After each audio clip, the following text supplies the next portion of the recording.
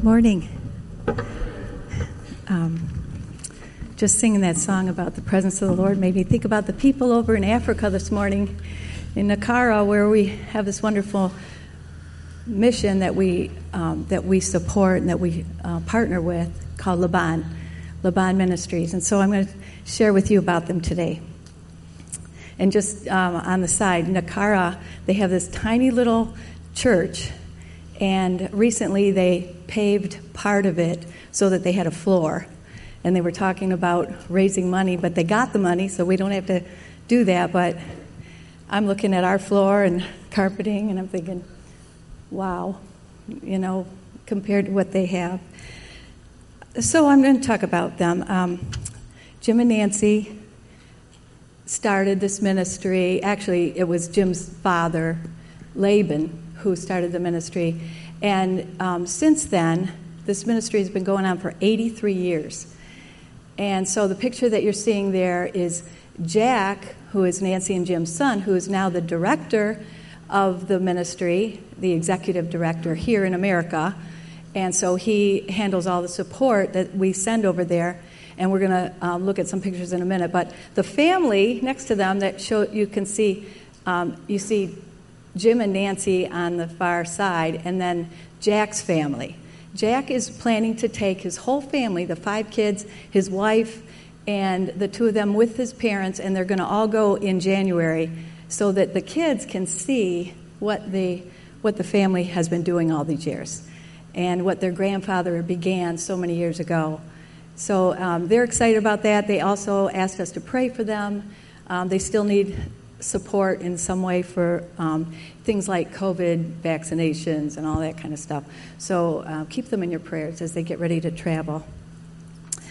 So this picture, so I decided that I would introduce you and all of us actually to some of these wonderful pastors, because the whole point of Laban Ministries is to train nationals. You saw that on the other slide, but train nationals to raise up nationals and to raise up people there about the gospel and send the gospel out. So this is the director over there, and Pastor Mboba, he actually handles all of these things. The Bible Institute, the Women's Literacy School, the radio station that broadcasts all over the Congo, and he also helps with the evangelistic outreaches that we've seen in the past. You've seen some pictures of how they go out and thousands of people show up.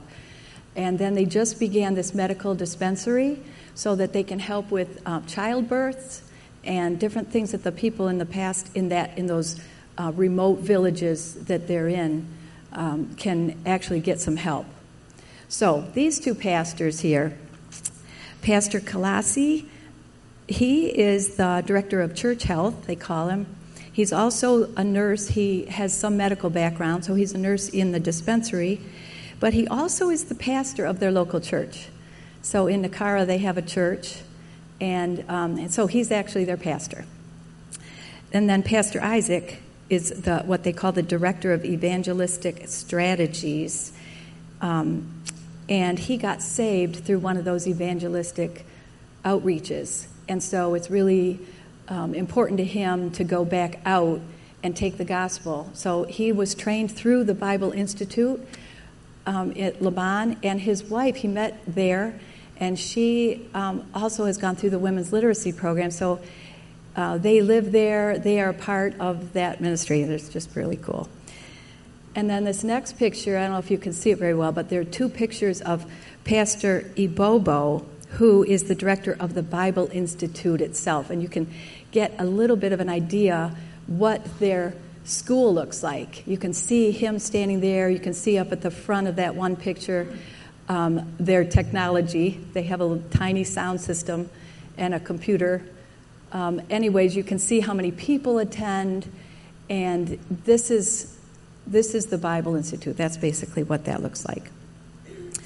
So now I want to give you a couple updates. You might remember that last year we raised money we talked about giving a special offering for mattresses, because they were asking us. They said the people there, and you see that one picture of a guy holding the long kind of a pillow thing, that's what they used to have, and they would stuff it every week with fresh hay, and that was what they were sleeping on.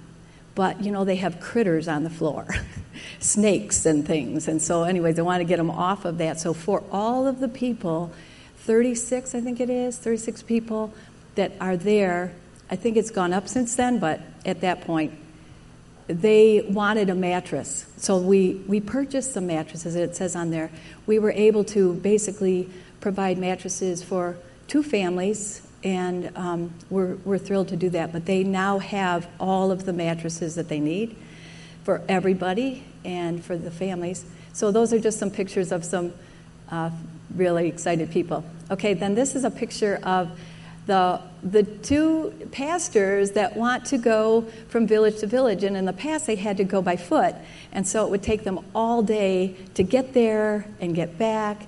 And so by getting a motorbike, they asked for these. I don't know how somebody must have given them the idea, but they asked for motorbikes, and so now they're able to be so much more effective and get all around the villages. So we were able to help them purchase one. They were $2,000 each. And somebody else, some other church was able to also help them, so they got their 2 motorbikes.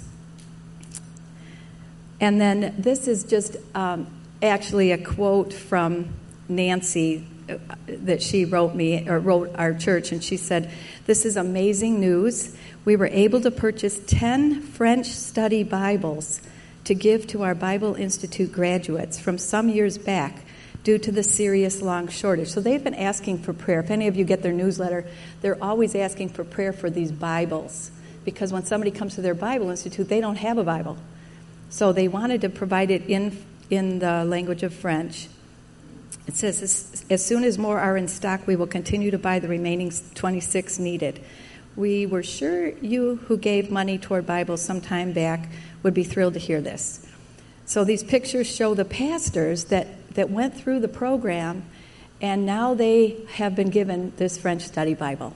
And so anyways, they just wanted to share that with us. They're very thrilled about this. And so that's all the pictures that I want to share with you. And this is a picture of Jim and Nancy. And of course, they're moving on now to support what Jack now will be taking over in the future. So we just want to pray for them, pray for this trip that they're all taking in January, and just pray for them. There are thousands of people that are affected through the radio ministry, through the Bible Institute, and just the evangelistic outreaches. It's a wonderful ministry, and we have a part in that. And I'm so grateful for that. So thank you very much. Thank you, Cheryl. Thank you. Laban Ministries, named after Laban. I don't understand that. I've always been confused about the name Laban. We call it Laban, named after Laban.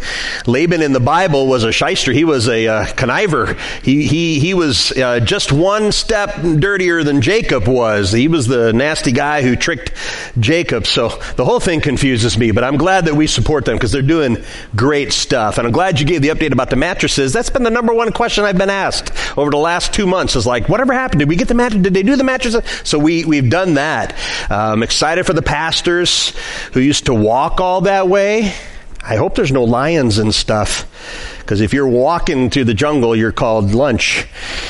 But now that they're on motorcycles, they're called fast food. It's not. Man, I hope they know how to ride, and I hope they keep it moving. But what dedication! Total different if you think about serving overseas compared to what we have. And we are blessed. I think Cheryl started out right. You look around, and we are blessed what the Lord has given us here. We don't take that for granted, but let's make sure that we take our excess that we have and bless them who can put it to use. So let's continue to have that thought. Before I get into the message today, I got this on my desk this morning. I guess yesterday was Miguel Cabrera Bobblehead Day, and I was not able to go. I was so swamped I was not able to go yesterday, but this was there for me, so thank you, whoever brought me that wonderful gift. Everybody needs a Bobblehead Cabrera in their office, so thank you for that. Hope there was a great time for all there at Home Plate.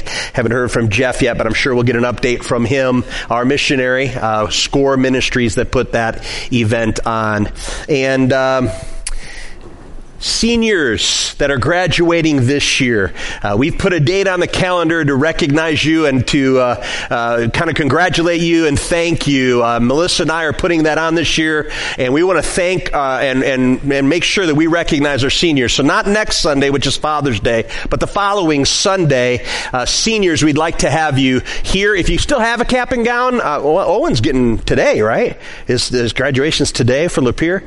But all the seniors, I think we got like 12 in our church family. We'd love to have you participate, but follow the instructions we sent you in an email so we can get information about you, put it on the screen. We want that cute baby picture and maybe your senior picture we can put side by side, and then the information on the form so that we know what to say about you that morning. And just plan on being here. We're doing something different this year. You're all going to love this. We're going to do a little Meet the Senior Fellowship after church. We only have one service, so I've instructed some people to help me, and they've done it. They've ordered 3 sheet cakes or 4 sheet cakes, and so after church on the 25th, we're going to grab a piece of cake and walk around the lobby where we'll have tables and all the seniors will be there, and you can go and congratulate them, Oakwood family, and do our best there congratulating those seniors. So let's look forward to that as a church, and seniors, please participate in that. We really want you to be involved. We are starting a brand new series, 4 weeks, and it's called Gifted, a study on the spiritual gifts. I was supposed to start a whole new series, something different, but this became something out of Romans chapter 12 that sparked some interest. People said we should do more on this. We should talk more about the spiritual gifts. And so I'm going to take 4 weeks, and I'm going to preach through a biblical understanding of your spiritual giftedness. I'll make the statement before we even pray this morning. If you are a believer, if you put your faith in Jesus, ask Him to save you of your sin, immediately you were given the gift of the Holy Spirit that indwells in you. And with that Holy Spirit indwelling in you, you were gifted with spiritual gifts or a gift. You can have more than one. Usually you have a primary spiritual gift. And the point is we want you to know about your giftedness. Sometimes churches get ugly about misuse of a spiritual gift, but I'm telling you, if you're not using your spiritual gifts, that's the ultimate misuse.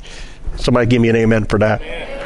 All right, so we want to make sure you're serving in your giftedness and understanding that. So we'll start pretty simple this morning. We'll move into explaining the gifts. And then at the end of the series, I'd like to be able to do a gifts assessment so that you can know what your spiritual giftedness is and know how to plug that in. Spiritual gifts are meant to be used in the body of the church. We're going to look at that this morning. So that's where we'll be going for 4 weeks. Let's pray it in. Let's pray this morning. Would you say this prayer? You don't have to say anything out loud, but just say, God, since there's something you want me to hear, I'm willing to listen. Just give that prayer to God. God, since there's something you want me to hear, I'm willing to listen. God, we pray that you would be glorified. We pray that everyone hearing this would be edified, and we pray that Satan would be horrified. We pray this in Jesus' name. Amen.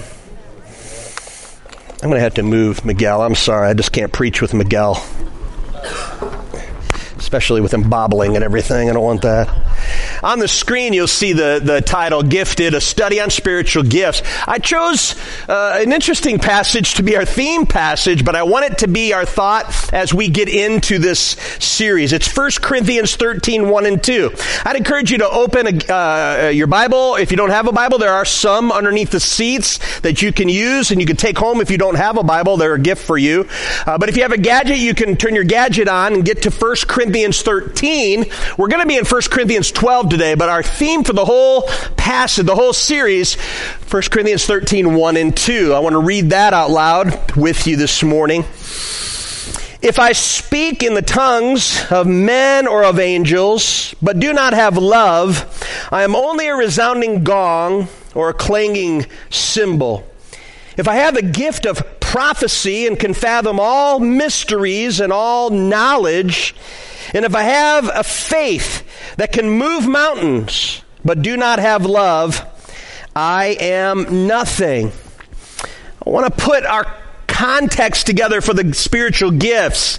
There's so much confusion.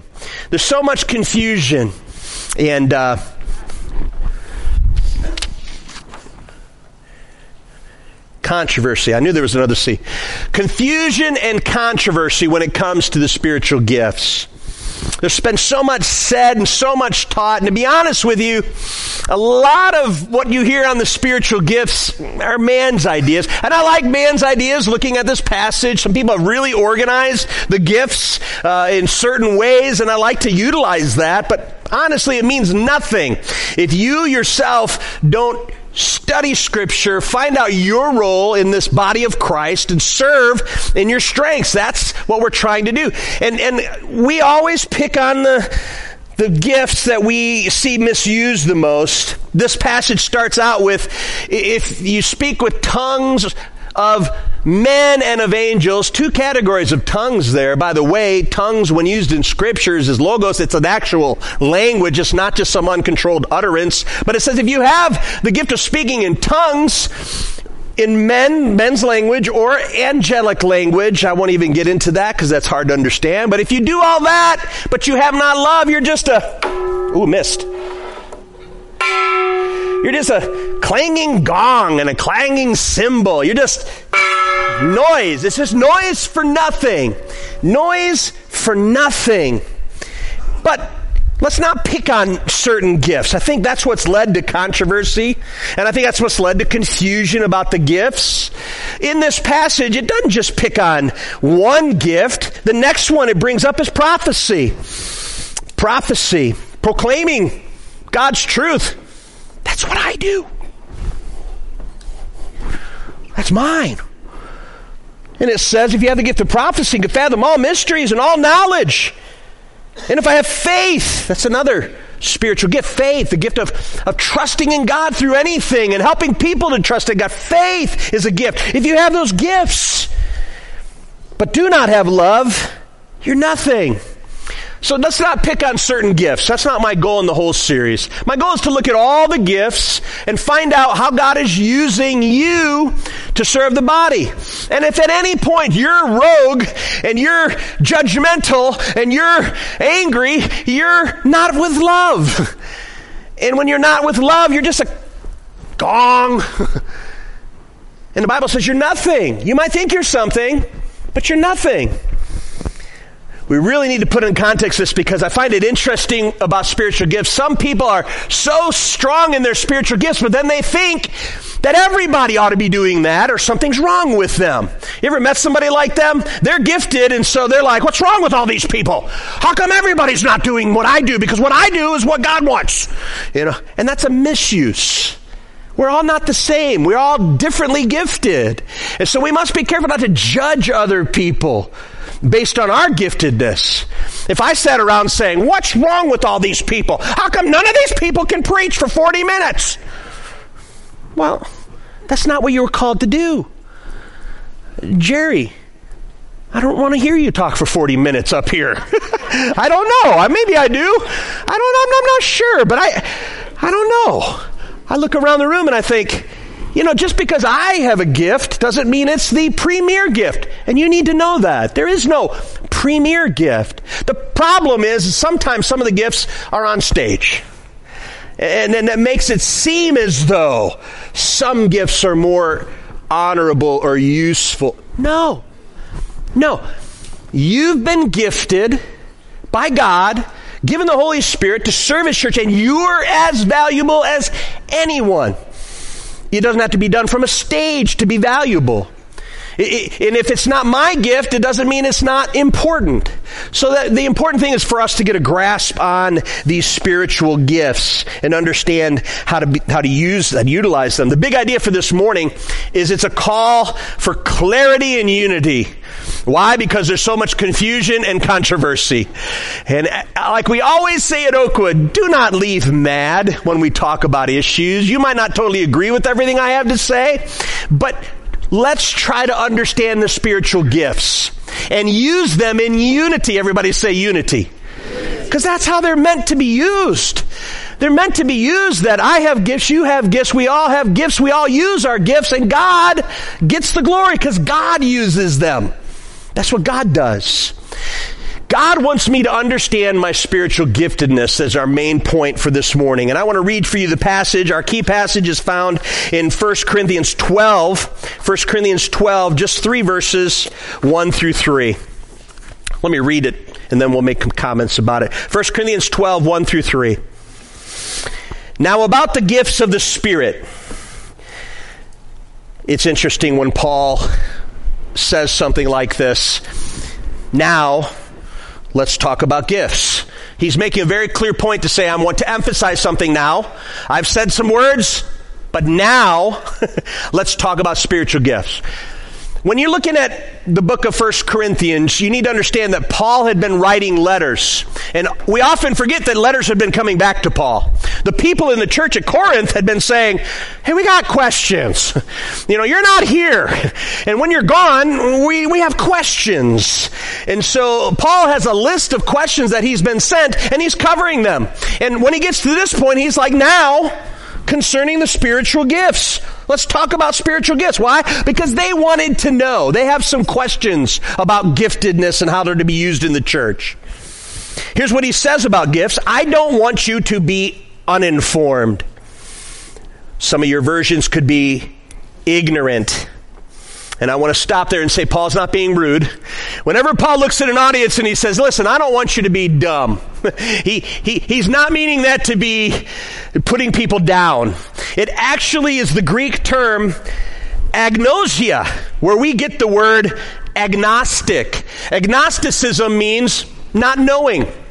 There are people that simply say, I am not a Christian, I'm not an atheist, I just don't think you can know if there's a God, or I don't think if you can know God himself, I don't think you can know, and so I don't know. That makes you an agnostic. You're not saying there is no God, you're not saying there is a God, you're just saying we have no ability to know. There's a lot of people in our world today that are agnostic. It means without knowledge. So the word ignorant can be used, but it's not meant to be derogatory. It's simply meant to be you're uninformed. You haven't been told yet. So Paul is saying, now about the gifts, I don't want you to be uninformed, so I'm going to tell you. So he's going to clear up confusion. Verse 2, you know that when you were pagans, somehow or other you were influenced and led astray to mute idols. Paul takes them back before they were saved, before they received the Holy Spirit. And he says, remember when you were pagans? You had no God. You actually, for some reason or another, started worshiping dumb idols. The word dumb there means dumb, mute.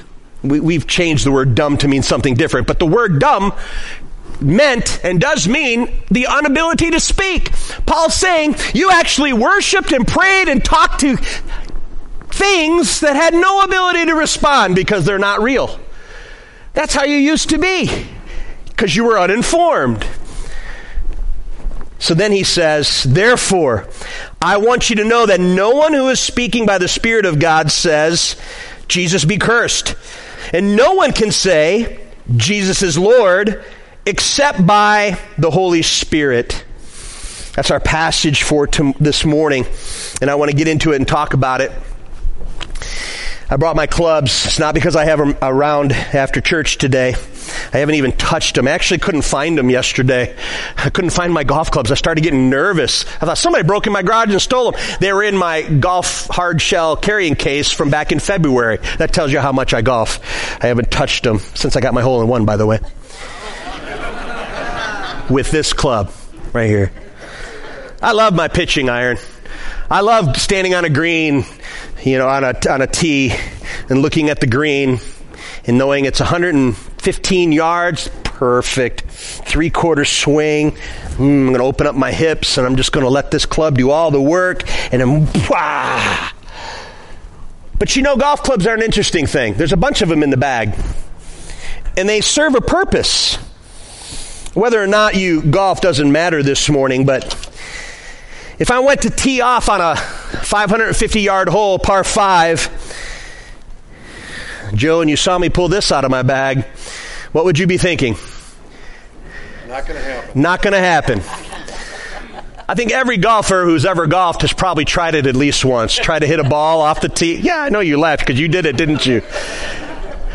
The putter is not for teeing off. The putter is not, and those of you who have done that before, used this club wrongly and just said, I wonder how far I can hit my putter, and how many of you have broken the head off your putter? I've done that. You try to hit the drive with your putter, it breaks the thing right off. Oh, that's not good. Why? The putter, it's going to blow your mind. Did you get notes? You probably ought to write this down. The putter, it's for putting. Thank you. I'm not charging much, $90 for an hour of lessons. Putter is for putting. There's another club in my bag. It's got the letter S on it. S stands for shoot. No, it doesn't. S means sand. If you ever get in the sand in a golf course, hopefully around the green, hopefully not one of those fairway bunkers, but if you're in the sand, you get the sand wedge out. I don't want to get too geeky on you, but the sand wedge is just made for it. It's got this big, broad, flat spot that's supposed to hit that sand, right? And the leading edge is supposed to just go into the sand enough. You're supposed to take a dollar bill size thing of sand. You put the ball in the middle, right on the face of the dollar bill, and you start back where that dollar bill starts, and you take that sand, and it just cuts under the sand, and it throws the sand and the ball. It's beautiful. Never works, but it's beautiful. But again, I don't take my putter out. If I get in the sand by the green, I don't take my putter out for that job, because some people do. Some people hate the sand so much they'll try their putter. But it's not meant for that. There's so many clubs in this bag. I've got special ones. My lob wedge. Oh, there's a love-hate relationship with you. It's copper. It's different than any club in my bag, because every time I pull it out, I know you're different. You're different. Sometimes you throw the ball beautifully up high and land soft. Sometimes you skull across and almost kill people. Oh, I only pull this out when I'm confident. And then I've got a club that nobody else has. It's called my chipper club. It's probably a 1950-something club. And it's just meant for when you're just off the green, but in grass, and you want to get that ball rolling a little bit. I love my chipper. I love it. Some people have double-sided chippers in case you need to hit left-handed or right-handed shots. Those are kind of cool, but not as nice as my chipper. Why am I saying all this? Well, number one, I miss golf. I wish I had time. But a lot like the spiritual gifts. You're created and given gifts designed for something. Not using your gifts at all would be a shame. But misusing your gifts would be a tragedy as well. Or forcing a gift that you do not have would be not effective either. It's a lot like golf clubs. They're designed for a purpose. You've been designed for a purpose. That's why Paul says about spiritual gifts, I don't want you to be uninformed. Just don't be totally unfull of knowledge. Don't be lacking knowledge when it comes to what the Spirit's doing in your life and through you. So that's our goal today. 3 quick things for this passage, one verse at a time.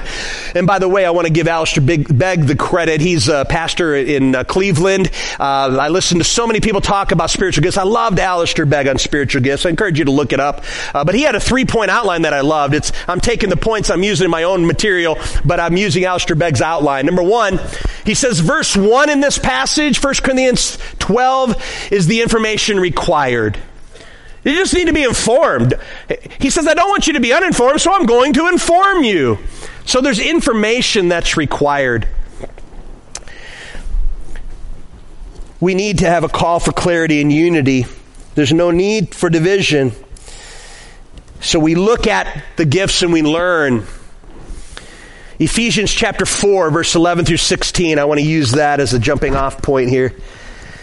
It says there, so Christ himself gave the apostles, the prophets, the evangelists, the pastors, and teachers to equip his people for works of service, so that the body of Christ may be built up until we all reach unity in the faith and in the knowledge of the Son of God and become mature, attaining to the whole measure of the fullness of Christ. I want to take a back step there and look at that again. Unity in the faith, where does that come from? Well, he gave some people gifts of leadership. Apostles, prophets, evangelists, pastors, teachers. Why? To do all the ministry. We're the professionals. So we do everything. So you guys can just sit back and do nothing. No, that's not what it says. You have pastors and teachers, administrators in the church. Why? To equip you to do acts of service. You're in ministry. Again, it's not about the stage. We're all in this and you're all serving. So it's my job and the elder's job and leader's job to equip you to serve in your giftedness.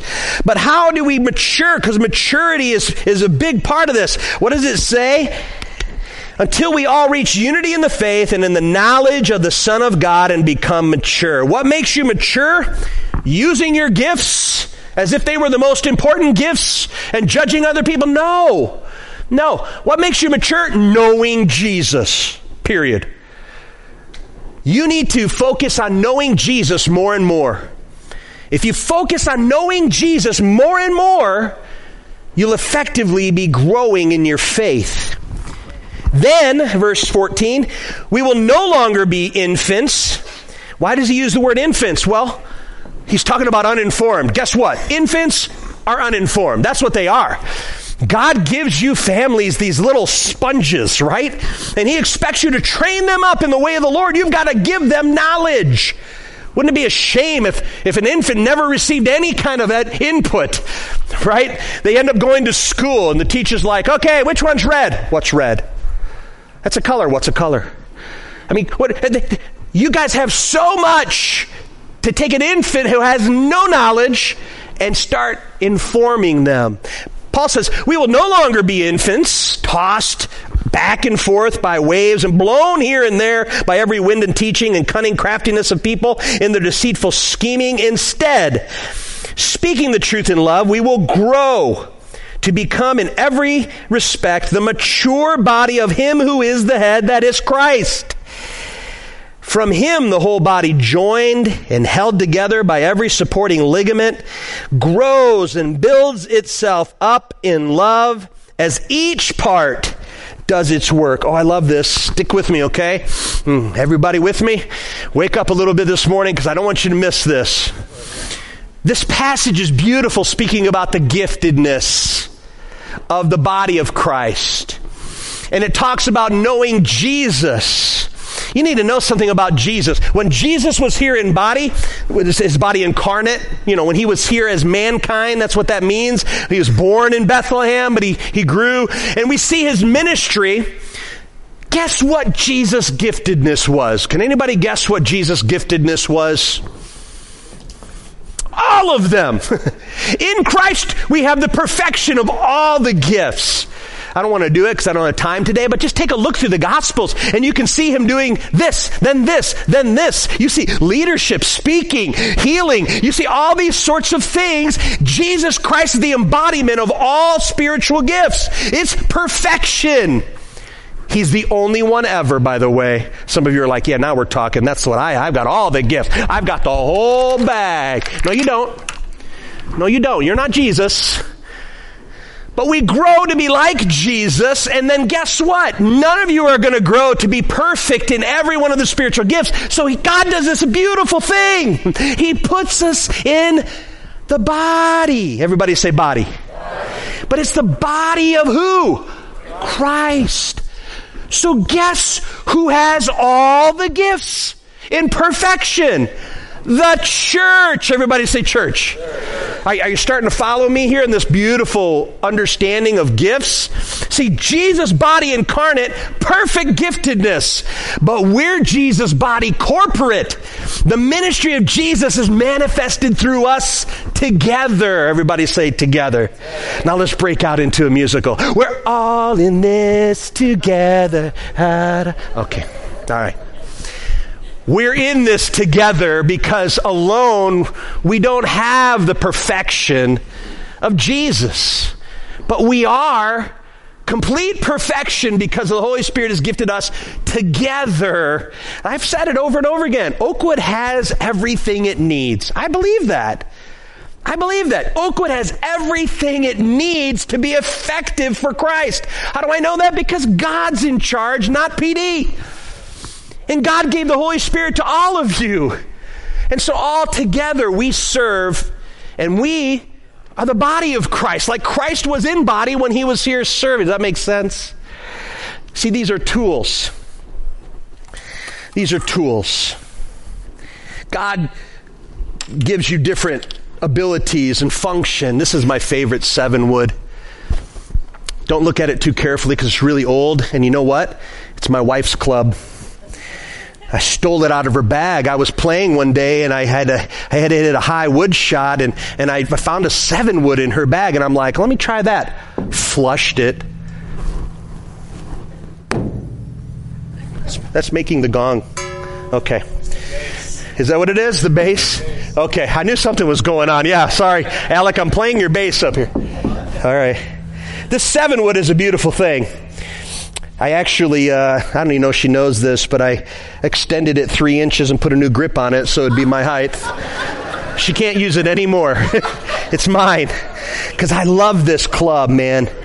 You know what this club is? It's a tool. It's a tool for a specific shot. But you know what? Tools are meant to be used, and tools are not toys. All right?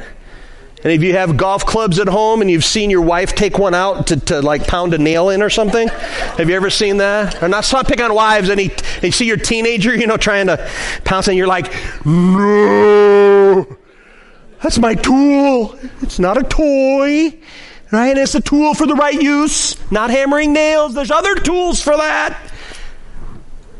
It's a tool, not a toy to be played with. And let me tell you this too, your spiritual gifts, it's a tool, not a trophy.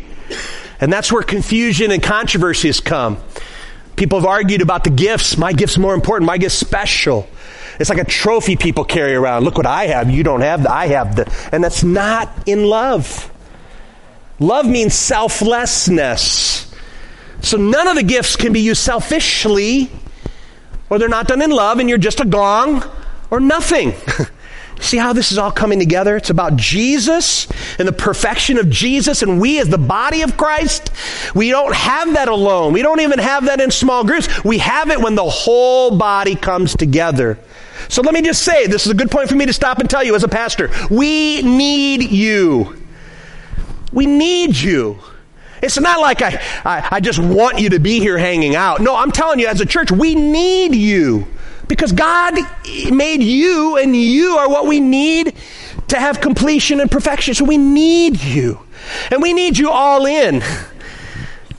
That's the hard part. As a church, you need to understand we can't just get by when you come and only maybe come on Sunday mornings for 45 minutes to an hour and a half. I mean, that's not enough.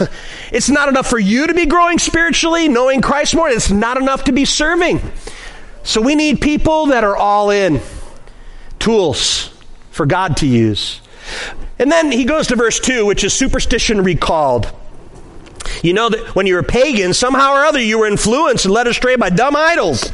They can't even talk back. In this, Paul was reminding them about ecstasy and sensuality. It's wrong thinking. I got to stop and inform you of this. It's a good study. Corinth was an incredibly sensual town. Corinth was known for ecstasy, being ecstatic, being whipped into frenzies. It was all about sensuality. There was all sorts of sexual perversion, especially when it came to worshiping gods. They had prostitutes. They had church prostitutes that people could come to worship their God by paying for a prostitute. And there's nothing more spiritual than ecstasy and sensuality. And so they would feel this sense of euphoricness, right? And that sense of euphoria was supposed to be spiritual. Man, don't forget that the Spirit of the Lord is true and He's in you, but Satan likes to be an imitator.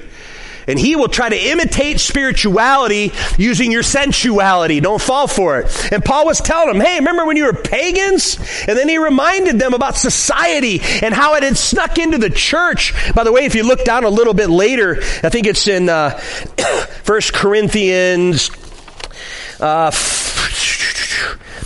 I thought I wrote it down somewhere. 1 Corinthians 5, I think it was, something through 8.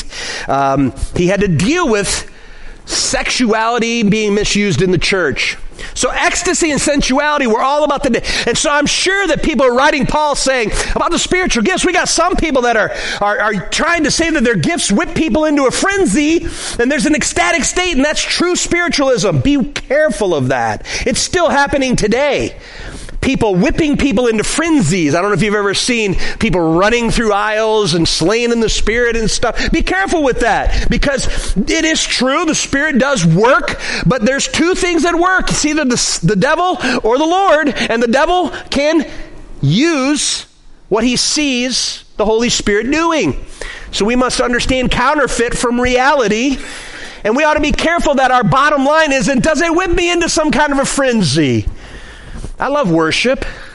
I hope you love worship. But our goal is not to whip you into some kind of euphoric state. But we hope that you do get into a state of worship. Happens to worship leaders when they're supposed to lead the next song. And I'm so moved by the last song, I can't think straight. Right? But it's not meant to move you into some euphoric state. Be careful of that. If that's what you come for, and you're hoping we do that, then you're going to be let down. Because we're not into just misusing your emotions. It's not what this is all about. It's not like spiritual gifts are all about. There's wrong thinking. And Paul brings it out. Once you were pagans, and this is how the pagans live. Ecstasy and sensuality is the main thing. And it's not. You see, I'm sure their writing was, people think that the dramatic was divine. Dramatic equals divine. People are saying that it worked, so it must be wonderful. And people were saying it was powerful, so it must have been profitable. Those are not good standards. Just because it's dramatic doesn't mean it's divine. It can be misused. People can use drama to work people into something. It worked. Well, be careful. Pragmatism, it isn't always the bad. I like pragmatism in a lot of cases, but pragmatism isn't the bottom line. Well, it worked, so it must be wonderful. No, be careful with that. Powerful. Oh, what a powerful experience. I've had people come to me quite a bit and say, PD, why don't we do this? Why don't we do this? Why don't we do this? And to be honest with you, sometimes I'm just like, you know what? Be careful what you come for, because if you get it and then you come back the next week and you don't get that, you're disappointed. And guess what has to happen? And this is what's happening all across the country, all across the world. Pastors feel the need to live up to the expectations. So the Holy Spirit moves and people come on their knees and bow at the altar. That's a wonderful thing if the Holy Spirit moves in that. But the next week people are like, last week 7 people came and they knelt by the altar. This week only 3. What a disappointment. No, let's not be. And I'm not going to be that pastor that says we're going to have a dramatic ending every week in order for you guys to be whipped into a frenzy so you'll come back the next week expecting more, and then it has to keep going. It's been so out of whack. The church has gotten out of whack when it comes to these things. Bottom line, verse 2, don't bring worldly baggage to your religious experience. I'm not going to ask who went to Taylor Swift. We probably got some Swifties here. It's all right, not judging. I just don't have the money to go. It's quite expensive. I heard she sang 44 songs in her set. God bless her. 44 songs. Whoa. We got 3 in a song set, and people are like, it's so long. Pastor, we need a break. Can we sit down for a little bit? Oh, my goodness. 44 songs. And I guarantee she was great. I guarantee she whipped that crowd into a frenzy. That's her job. But that's the world, and it's a different thing. If you come to church and think, oh, what a letdown. Taylor Swift was awesome. PD's just, yeah,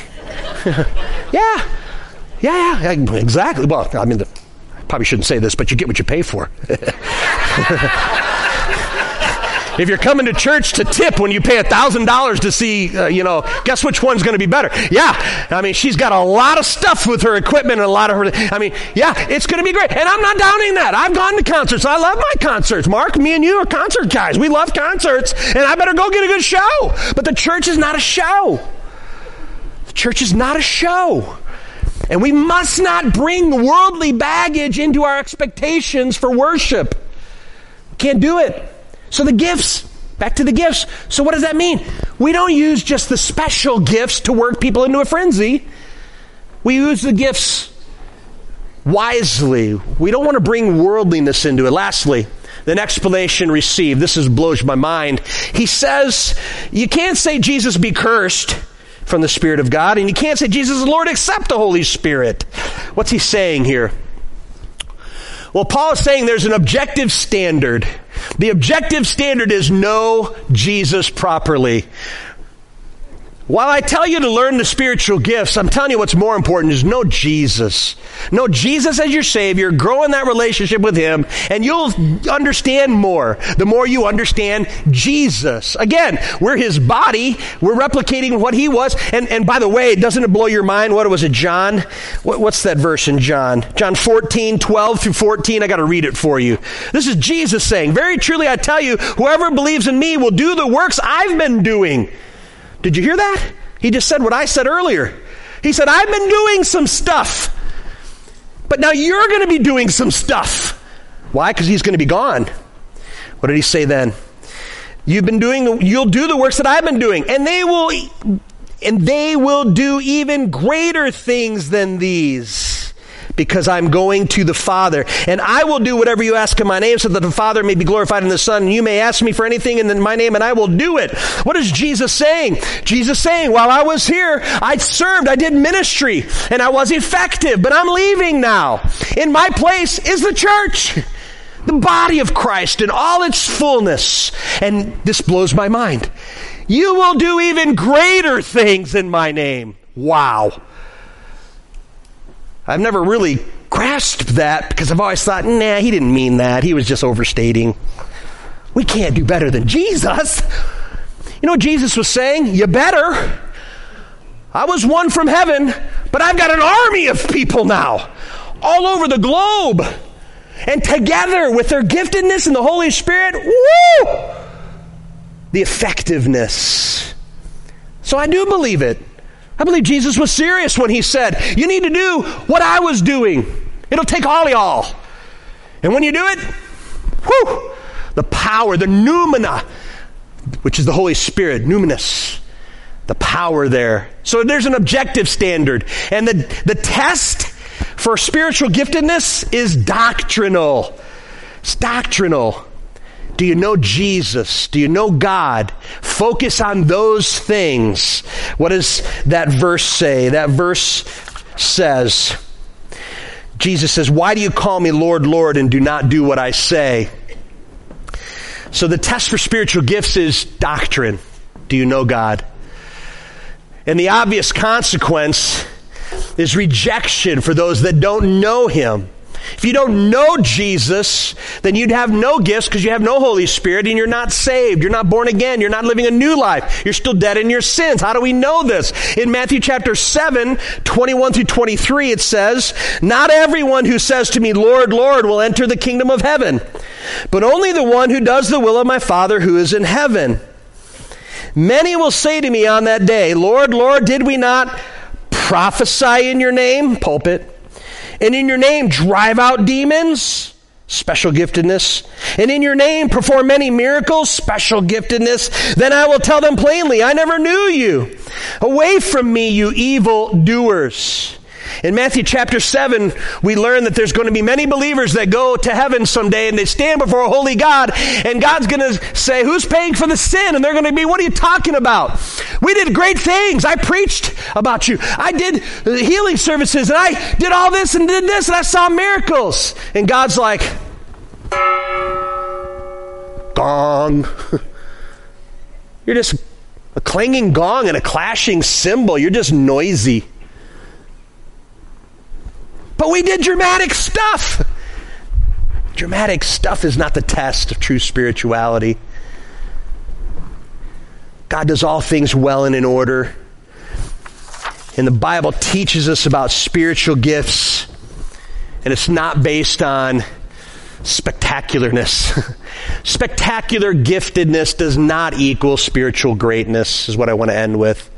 So as we get into spiritual gifts, you're like, oh man, what is he going to preach about spiritual gifts? I'll get to it the next 2 weeks, talking specifically about the gifts, try to explain to you the spiritual gifts that we see in Scripture. But right from the get-go, you need to know a couple of things. Number one, if you're saved, you've been gifted. We should know how to use our gifts in the body of Christ to be effective, to serve. But spectacular giftedness does not equal spiritual greatness. Some people are going to end up in heaven someday saying, I did great things. And God's going to say, but I never knew you. Why? Because the test is doctrinal. The test is, do you know God? Do you know Jesus? Have you been saved? So the conclusion today is simply this. I'll have the team come up and join me. God has blessed every believer with spiritual giftedness to effectively serve in the body of Christ. I believe it's true. God desires us to utilize our spiritual giftedness with clarity and unity instead of confusion and controversy. Oh, don't let this series drive a wedge. Don't let this series cause more confusion or controversy. Let it be a call to unity. Let it be a call to clarity. Use your giftedness as God would have you use your giftedness. I'm going to go ahead and close in prayer. But as I close in prayer, I'm going to invite parents of children in Sunshine Park and in the children's ministries to go ahead and get your kids and then make your way back here. We want to start our meeting 11:35, around 11:35. So go ahead, if you're parents, go ahead and find your way out. Oh no. There it is. Let me pray for us as we make that transition. Father God, I thank you for what you've given us in the Holy Spirit. I thank you for what you gave us in your Son, Jesus Christ, to see his giftedness at work. And then, God, help us to be that body of Christ. Help us to be your hands and your feet. And, God, help us to be effective using all the spiritual gifts. I pray this in Jesus' name.